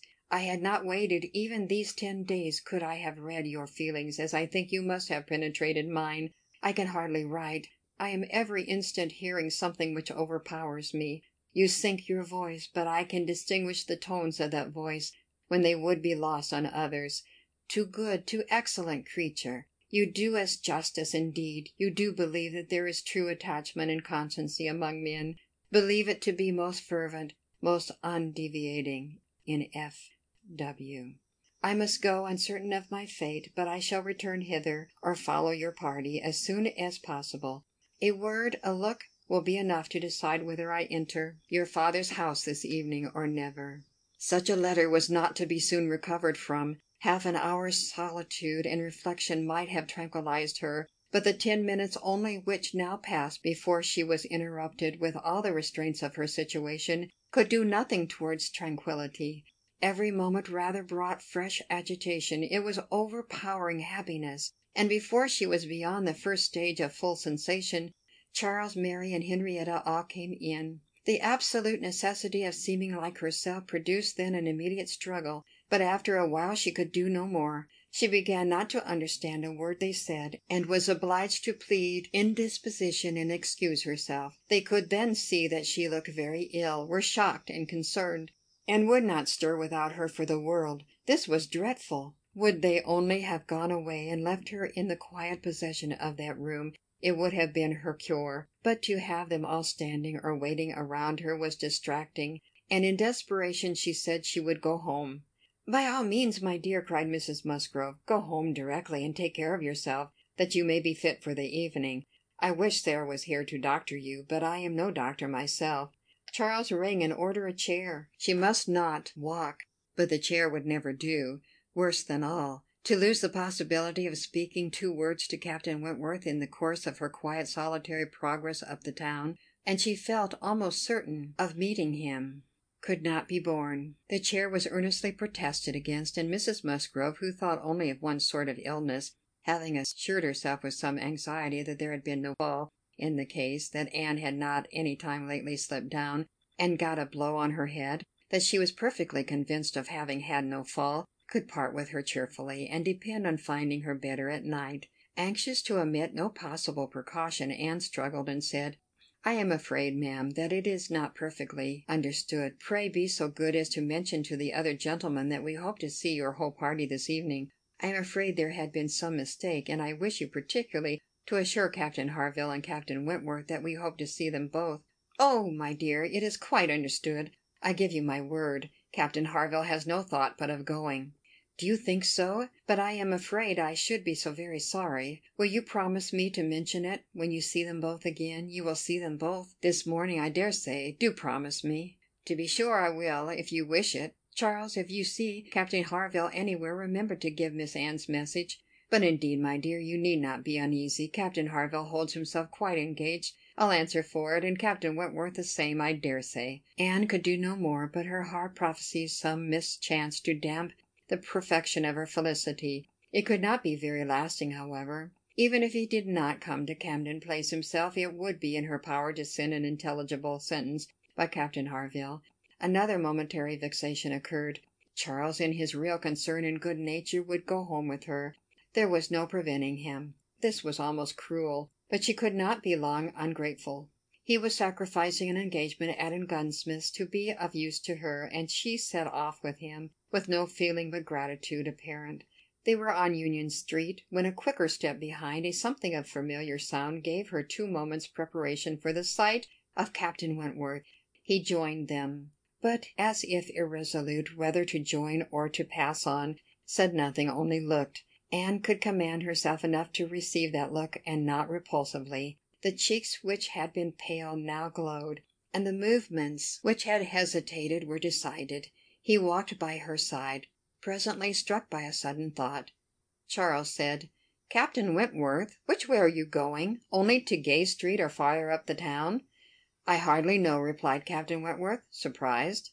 "Are you going as high as Belmont? Are you going near Camden Place? Because, if you are, I shall have no scruple in asking you to take my place and give Anne your arm to her father's door. She is rather done for this morning, and must not go so far without help, and I ought to be at that fellow's in the market-place. He promised me the sight of a capital gun he is just going to send off. Said he would keep it unpacked to the last possible moment, that I might see it, and if I do not turn back now, I have no chance. By his description a good deal like the second-sized double barrel of mine which you shot with one day round Winthrop. There could not be an objection. There could only be the most proper alacrity, a most obliging compliance for public view, and smiles reigned in and spirits dancing in private rapture. In half a minute Charles was at the bottom of Union Street again, and the other 2 proceeding together, and soon words enough had passed between them to decide their direction towards the comparatively quiet and retired gravel walk, where the power of conversation would make the present hour a blessing indeed. and prepare it for all the immortality which the happiest recollections of their own future lives could bestow. There they exchanged again those feelings and those promises which had once before seemed to secure everything, but which had been followed by so many, many years of division and estrangement. There they returned again into the past, more exquisitely happy, perhaps, in their reunion, than when it had been first projected, more tender, more tried, more fixed in a knowledge of each other's character, truth, and attachment, more equal to act, more justified in acting. And there, as they slowly paced the gradual ascent, heedless of every group around them, seeing neither sauntering politicians, bustering housekeepers, flirting girls, nor nursery maids and children, they could indulge in those retrospections and acknowledgments, and especially in those explanations of what had directly preceded the present moment, which were so poignant and so ceaseless in interest. All the little variations of the last week were gone through, and of yesterday and today there could scarcely be an end. She had not mistaken him. Jealousy of Mr. Elliot had been the retarding weight, the doubt, the torment. That had begun to operate in the very hour of first meeting her in Bath, that had returned, after a short suspension, to ruin the concert, and that had influenced him in everything he had said and done, or omitted to say and do, in the last 24 hours. It had been gradually yielding to the better hopes which her looks, or words, or actions occasionally encouraged. It had been vanquished at last by those sentiments and those tones which had reached him while she talked with Captain Harville, and under their irresistible governance of which he had seized a sheet of paper and poured out his feelings. Of what he had then written nothing was to be retracted or qualified. He persisted in having loved none but her. She had never been supplanted. He never even believed himself to see her equal. Thus much indeed he was obliged to acknowledge that he had been constant, unconsciously, nay, unintentionally, that he had meant to forget her, and believed it to be done. He had imagined himself indifferent when he had only been angry, and he had been unjust to her merits because he had been a sufferer from them. Her character was now fixed on his mind as perfection itself, maintaining the loveliest medium of fortitude and gentleness, but he was obliged to acknowledge that only at Uppercross had he learnt to do her justice, and only at Lyme had he begun to understand himself. At Lyme he had received lessons of more than one sort. The passing admiration of Mr. Elliot had at least roused him, and the scenes on the Cobb and at Captain Harville's had fixed her superiority. In his preceding attempts to attach himself to Louisa Musgrove, the attempts of angry pride, he protested that he had forever felt it to be impossible, that he had not cared, could not care for Louisa, though till that day, till the leisure for reflection which followed it, he had not understood the perfect excellence of the mind which Louisa's could so ill bear a comparison, or the perfect unrivalled hold it possessed over his own. There he had learnt to distinguish between the steadiness of principle and the obstinacy of self-will, between the darings of heedlessness and the resolution of a collected mind. There he had seen everything to exalt in his estimation the woman he had lost, and there begun to deplore the pride, the folly, the madness of resentment, which had kept him from trying to regain her when thrown in his way. From that period his penance had become severe. He had no sooner been free from the horror and remorse attending the first few days of Louisa's accident, no sooner begun to feel himself alive again, than he had begun to feel himself, though alive, not at liberty. "I found," said he, "that I was considered by Harville an engaged man, that neither Harville nor his wife entertained a doubt of our mutual attachment. I was startled and shocked. To a degree I could contradict this instantly, but when I began to reflect that others might have felt the same, her own family, nay, perhaps herself, I was no longer at my own disposal. I was hers in honour if she wished it. I had been unguarded. I had not thought seriously on this subject before. I had not considered that my excessive intimacy must have its danger of ill consequence in many ways, and that I had no right to be trying whether I could attach myself to either of the girls, at the risk of raising even an unpleasant report. Were there no other ill effects, I had been grossly wrong, and must abide the consequences." He found too late, in short, that he had entangled himself, and that precisely as he became fully satisfied of his not caring for Louisa at all, he must regard himself as bound to her, if her sentiments for him were what the Harvilles supposed. It determined him to leave Lyme and await her complete recovery elsewhere. He would gladly weaken by any fair means whatever feelings or speculations concerning him might exist, and he went, therefore, to his brother's, meaning after a while to return to Kellynch and act as circumstances might require. "I was 6 weeks with Edward," said he, "and saw him happy. I could have no other pleasure. I deserved none. He inquired after you very particularly, asked even if you were personally altered, little suspecting that to my eye you could never alter." Anne smiled and let it pass. It was too pleasing a blunder for a reproach. It is something for a woman to be assured in her 28th year that she has not lost one charm of earlier youth. But the value of such homage was inexpressibly increased to Anne by comparing it with former words and feeling it to be the result, not the cause, of a revival of his warm attachment. He had remained in Shropshire, lamenting the blindness of his own pride and the blunders of his own calculations, till at once released from Louisa by the astonishing and felicitous intelligence of her engagement with Benwick. "Here," said he, "ended the worst of my state, for now I could at least put myself in the way of happiness. I could exert myself. I could do something. But to be waiting so long in inaction, and waiting only for evil, had been dreadful. Within the first 5 minutes I said, 'I will be at Bath on Wednesday,' and I was. Was it unpardonable to think it worth my while to come, and to arrive with some degree of hope? You were single. It was possible that you might retain the feelings of the past, as I did, and one encouragement happened to be mine. I could never doubt that you would be loved and sought by others. But I knew to a certainty that you had refused one man at least of better pretensions than myself, and I could not help often saying, 'Was this for me?'"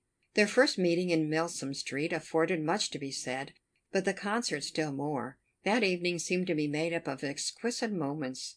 The moment of her stepping forward in the octagon room to speak to him, the moment of Mr. Elliot's appearing and tearing her away, and 1 or 2 subsequent moments, marked by returning hope or increasing despondency, were dwelt on with energy. "To see you," cried he, "in the midst of those who could not be my well-wishers, to see your cousin close by you, conversing and smiling, and feel all the horrible eligibilities and proprieties of the match, to consider it as the certain wish of every being who could hope to influence you, even if your own feelings were reluctant or indifferent, to consider what powerful supports would be his, was it not enough to make the fool of me which I appeared? How could I look on without agony? Was not the very sight of the friend who sat behind you, was not the recollection of what had been, the knowledge of her influence, the indelible, immovable impression of what Persuasion had once done, was it not all against me?" "You should have distinguished," replied Anne.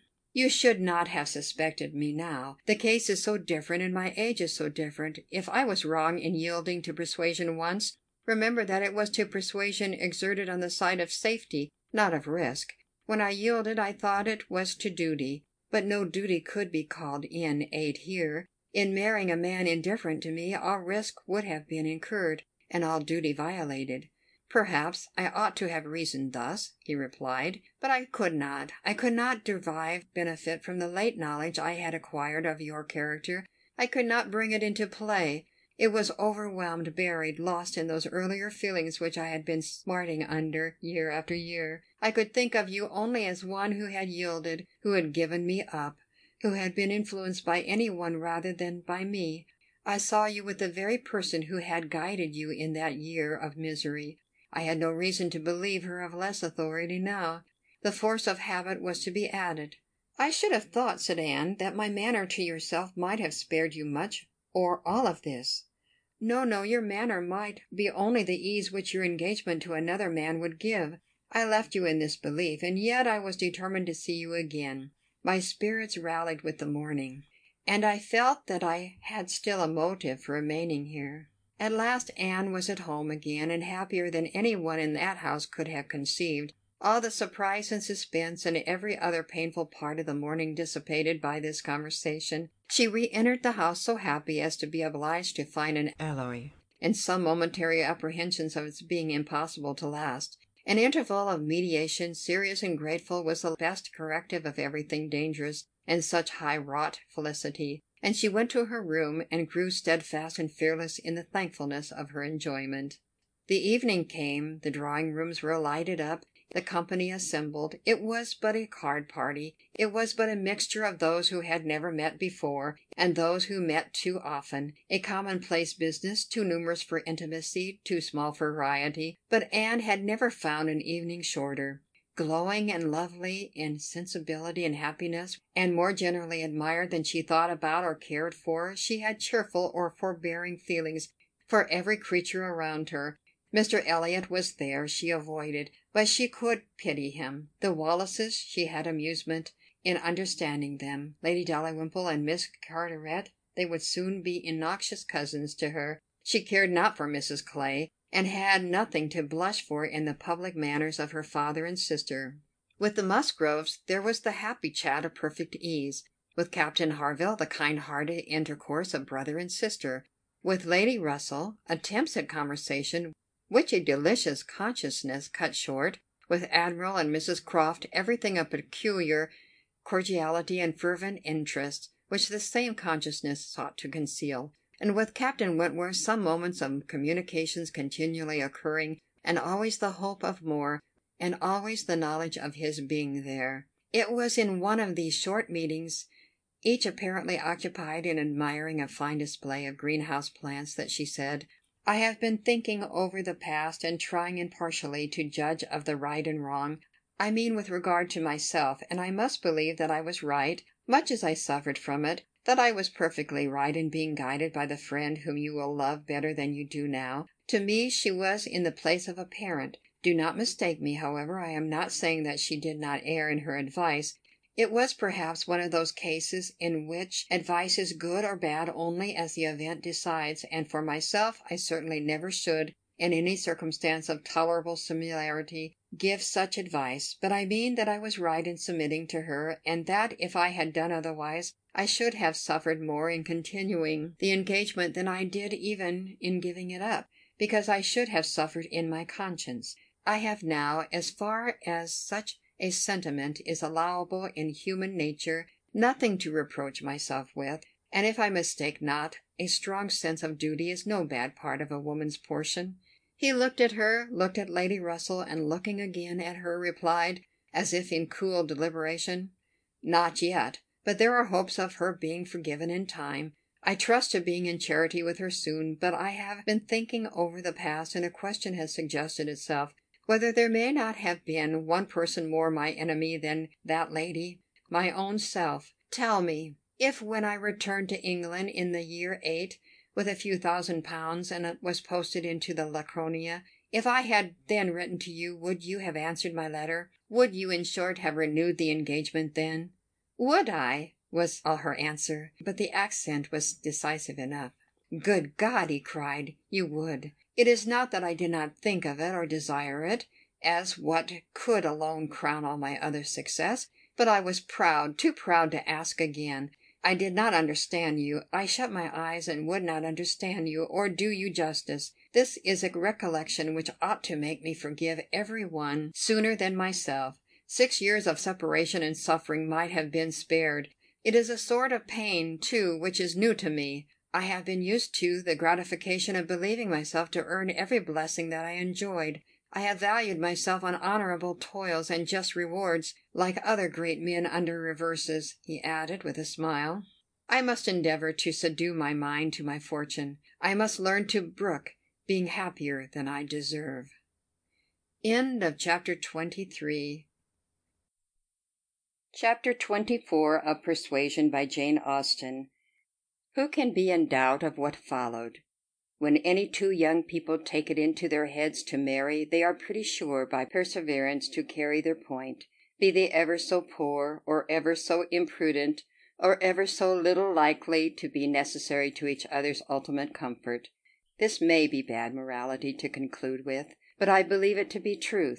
And if such parties succeed, how should a Captain Wentworth and an Anne Elliot, with the advantage of maturity of mind, consciousness of right, and one independent fortune between them, fail of bearing down every opposition?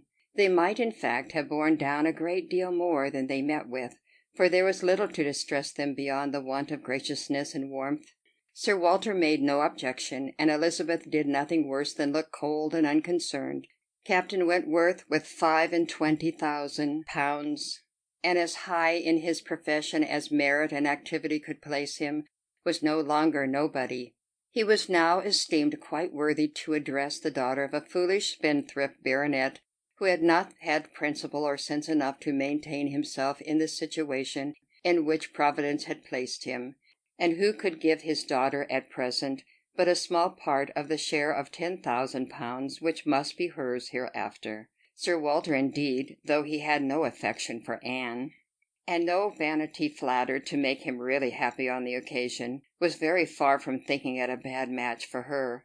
On the contrary, when he saw more of Captain Wentworth, saw him repeatedly by daylight, and eyed him well, he was very much struck by his personal claims, and felt that his superiority of appearance might be not unfairly balanced against her superiority of rank, and all this, assisted by his well-sounding name, enabled Sir Walter at last to prepare his pen with a very good grace for the insertion of the marriage in the volume of honour. The only one among them whose opposition of feeling could excite any serious anxiety was Lady Russell.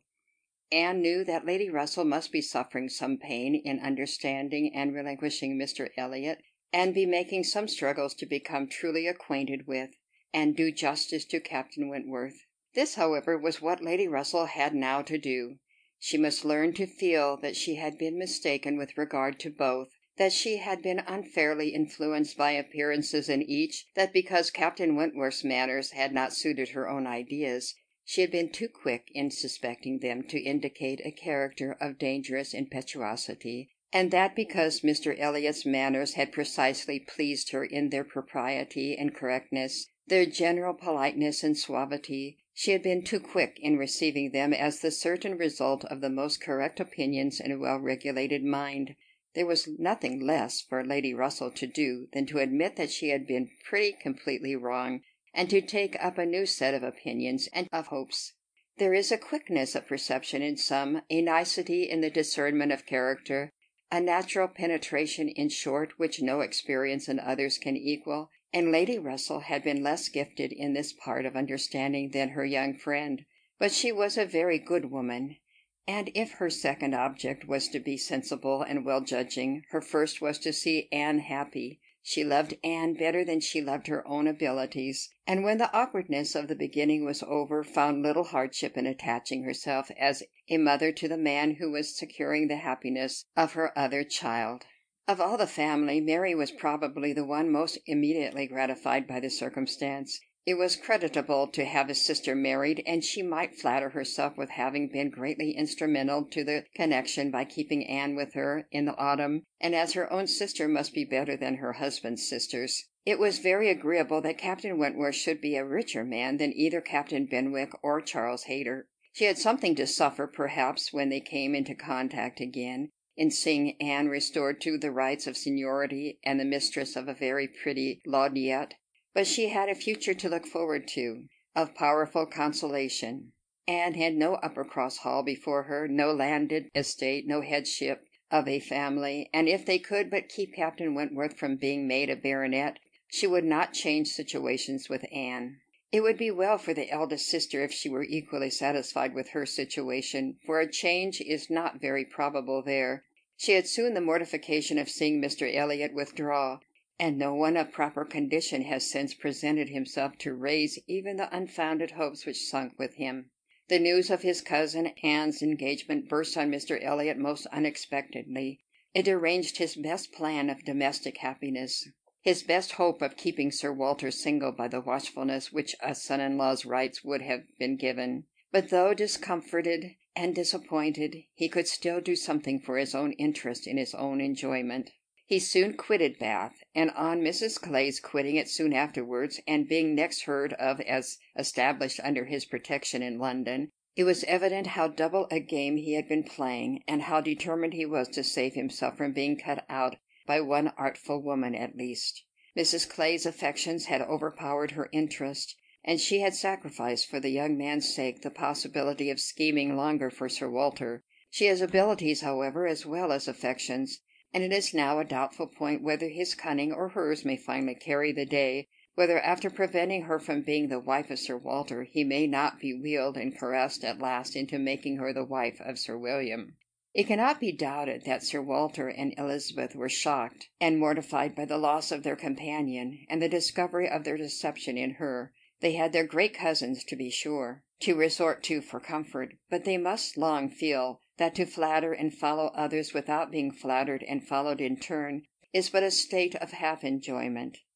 Anne, satisfied at a very early period of Lady Russell's meaning to love Captain Wentworth as she ought, had no other alloy to the happiness of her prospects than what arose from the consciousness of having no relations to bestow on him which a man of sense could value.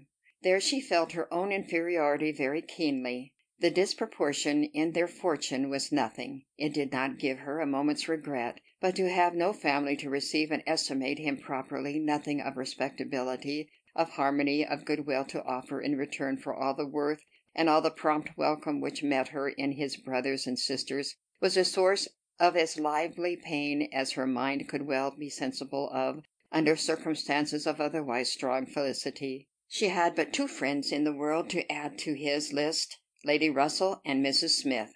To those, however, he was very well disposed to attach himself. Lady Russell, in spite of all her former transgressions, he could now value from his heart. While he was not obliged to say that he believed her to have been right in originally dividing them, he was ready to say almost everything else in her favour. And as for Mrs. Smith, she had claims of various kinds to recommend her quickly and permanently. Her recent good offices by Anne had been enough in themselves, and their marriage, instead of depriving her of one friend, secured her two. She was their earliest visitor in their settled life, and Captain Wentworth, by putting her in the way of recovering her husband's property in the West Indies, by writing for her, acting for her, and seeing her through all the petty difficulties of the case with the activity and exertion of a fearless man and a determined friend, fully requited the services which she had rendered or ever meant to render to his wife. Mrs. Smith's enjoyments were not spoiled by this improvement of income, with some improvement of health, and the acquisition of such friends to be often with, for her cheerfulness and mental alacrity did not fail her, and while these prime supplies of good remained, she might have bid defiance even to greater accessions of worldly prosperity. She might have been absolutely rich and perfectly healthy, and yet be happy.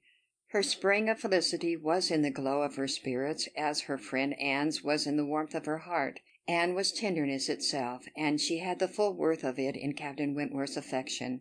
His profession was all that could ever make her friends wish that tenderness less, the dread of a future war all that could dim her sunshine. She gloried in being a sailor's wife, but she must pay the tax of quick alarm for belonging to that profession which is, if possible, more distinguished in its domestic virtues than in its national importance.